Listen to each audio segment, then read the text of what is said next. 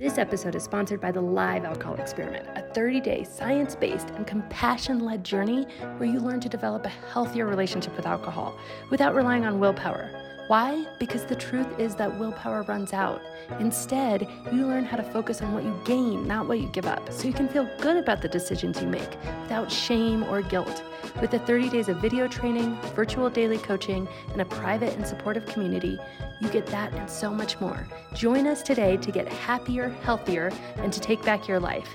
Your Live Alcohol Experiment starts on the 1st, so sign up at livealcoholexperiment.com.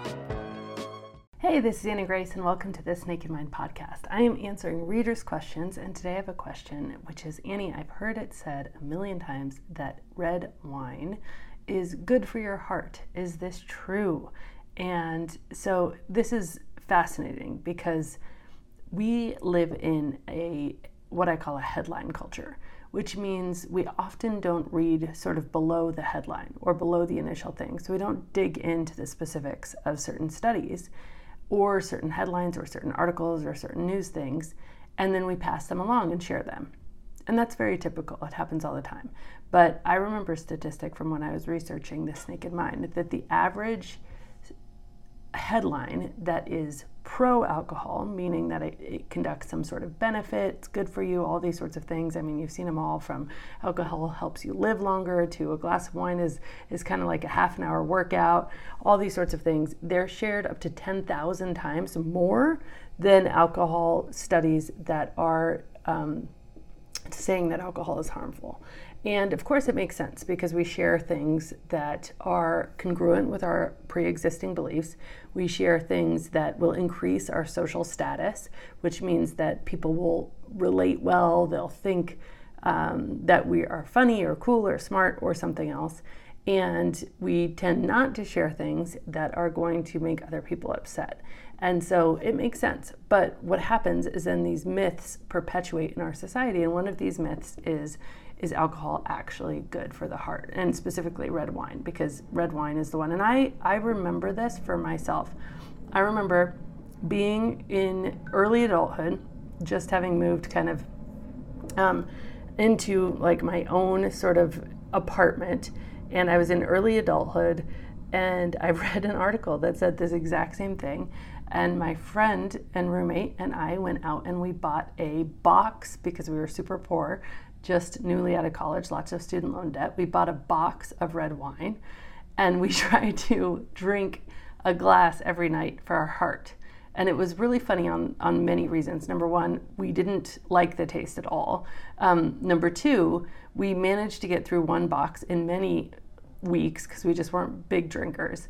And of course, it started to taste worse and worse the longer the box was open. So the second time we bought this box of, I think it was like Franzia red wine, I couldn't get it open. So I tried to open it with a knife, and those boxes just have bags or like bladders inside of them. And I poked the bag on accident with a knife, and then the red wine just started spurting everywhere. So then we had red wine all over kind of our linoleum floors in the apartment we were renting, and it was a big disaster. And needless to say, we gave up that idea pretty quickly, thankfully. Of course, then you know my story. I went on to a career where I was actually encouraged to come out to happy hour and drink, and the rest is kind of history. But that was my first real foray into trying to drink intentionally, was because of this myth that red wine is good for your heart. So I just want to talk about the heart a little bit. The heart beats up to 100,000 times a day, like 100,000 times a day.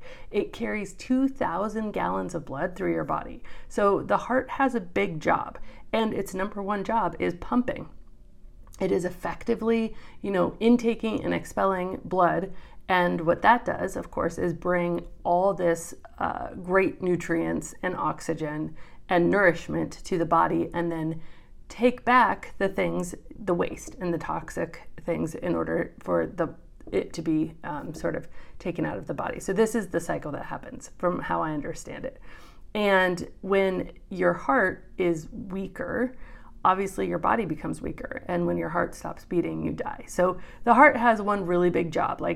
Contracting is effectively the heart's job. The heart's job is to squeeze or contract 100,000 times a day. Beat is really a contraction of the heart.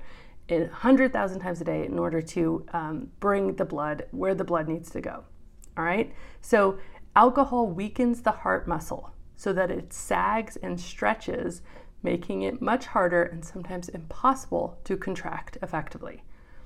That is, the citations for all this research are in my book, This Naked Mind, if you want to look it up yourself. But the one job that the heart does, alcohol, again, weakens the heart muscle.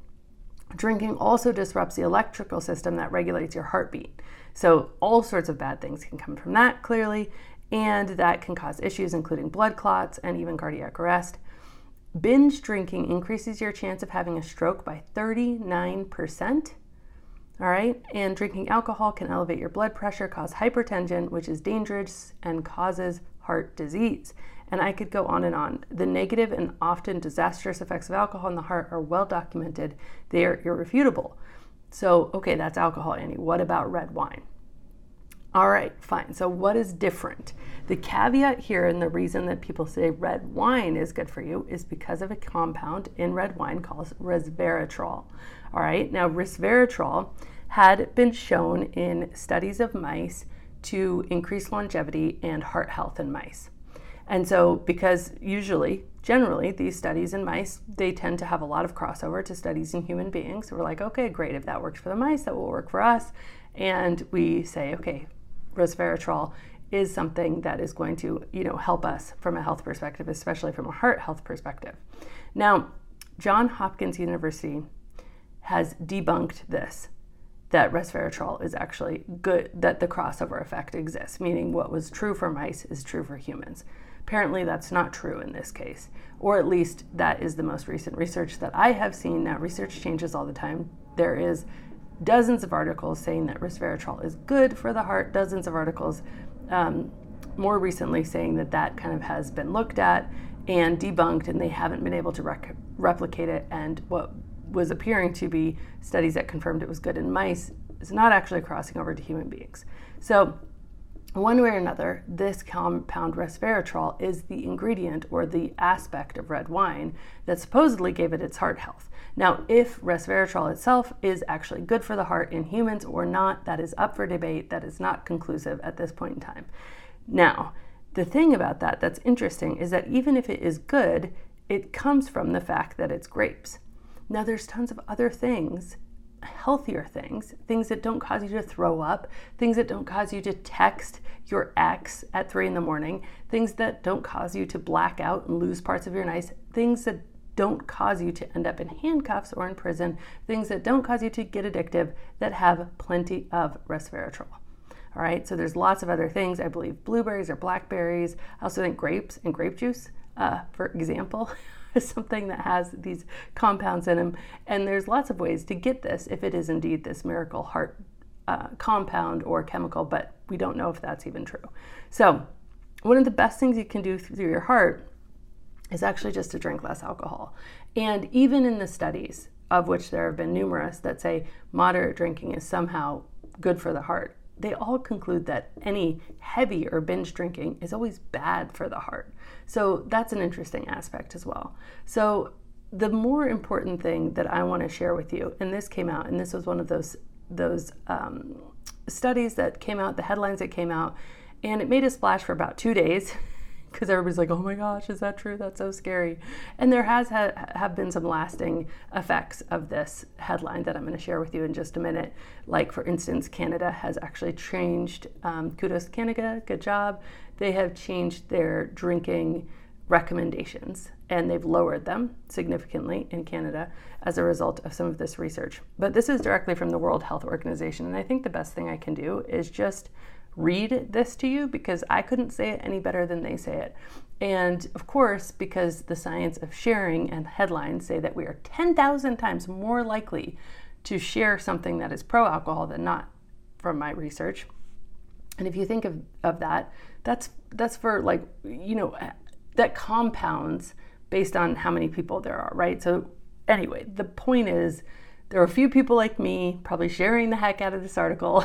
Still am, obviously, talking about it here and now, but there was many more people not sharing this. And so the myths get perpetuated at a really, really huge rate. And we could unpack that as well. That has to do with confirmation bias, which basically means that we like to, as humans, confirm what we already think we know, or we like to confirm the decisions that we're already making because it feels safe and it feels less risky.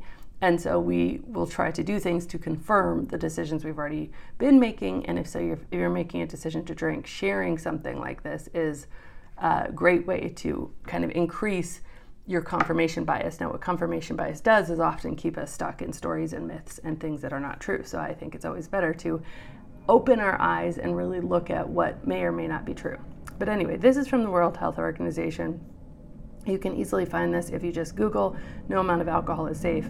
And again, it's impossible for me to say this any better than the scientists at the WHO. So this is an excerpt from their definitive statement regarding alcohol.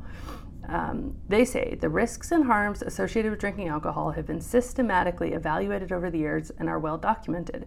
The World Health Organization has now published a statement in the Lancet Public Health when it comes to alcohol consumption. There is no safe amount that does not affect health. I can say it again. There is no safe amount that does not affect health. It is the alcohol itself that causes harm, not the beverage. Alcohol is a toxic, psychoactive, dependence-producing, addictive, not to some humans, to all humans, dependence-producing substance that has been classified as a Group 1 carcinogen by the International Agency for Research on Cancer decades ago. That was in 1988. It is a Group 1 carcinogen. It means it causes cancer definitively, no questions asked. Just 2 drinks a week can increase a woman's chance of breast cancer by up to 15%. And that was in 1988. A long time ago. So they're saying, it was classified as a Group 1 carcinogen decades ago. Group 1 is the highest risk, can I say this? Come on, Annie.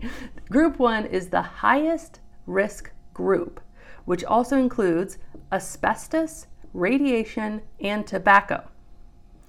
Alcohol causes at least 7 types of cancer, including the most common cancer types such as bowel cancer and breast cancer.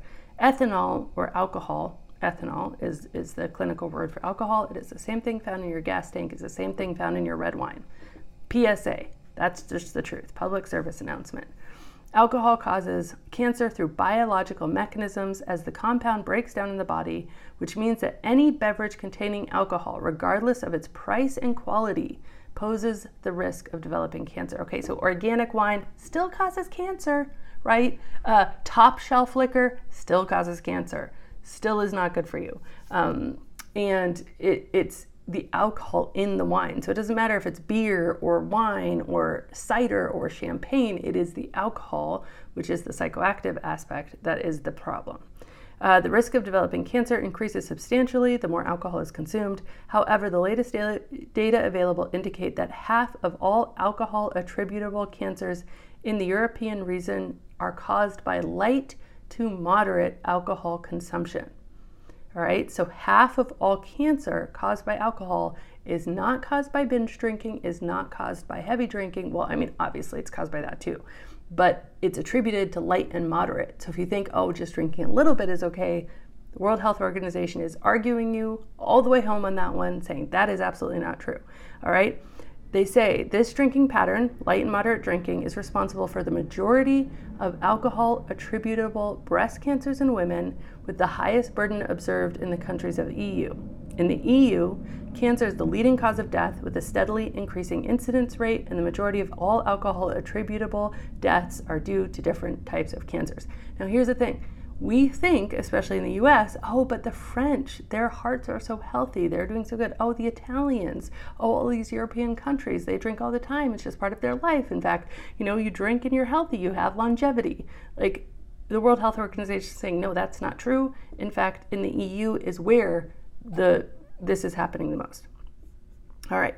They go on to say, I know this is like the most depressing episode ever, but hopefully it's also motivation. I don't like to usually do such scary things, but the question was, is red wine good for your health? So we got to get into it, right? So they go on to say the risk starts from the first drop. To identify a, quote, safe level of alcohol consumption, safe is in or like little quotation marks right there, valid scientific evidence would need to demonstrate that below a certain level, there's no risk of illness or injury. or injury. There's no risk of illness or injury. The new WHO statement clarifies, currently available evidence cannot indicate the existence of a threshold at which the cancer-causing carcinogenic effects of alcohol switch on and start to manifest, which means there is no safe level of alcohol. Risk starts from the first drop. Moreover, there are no studies that would demonstrate that the potential beneficial effects of light to moderate drinking on cardiovascular disease, type 2 diabetes, or anything else, so this is your heart health again, outweigh the cancer risks associated with these same levels. So even if there was this resveratrol effect with red wine, with cardiovascular disease, it is far, far outweighed, according to this article and according to this study, by the risk of cancer.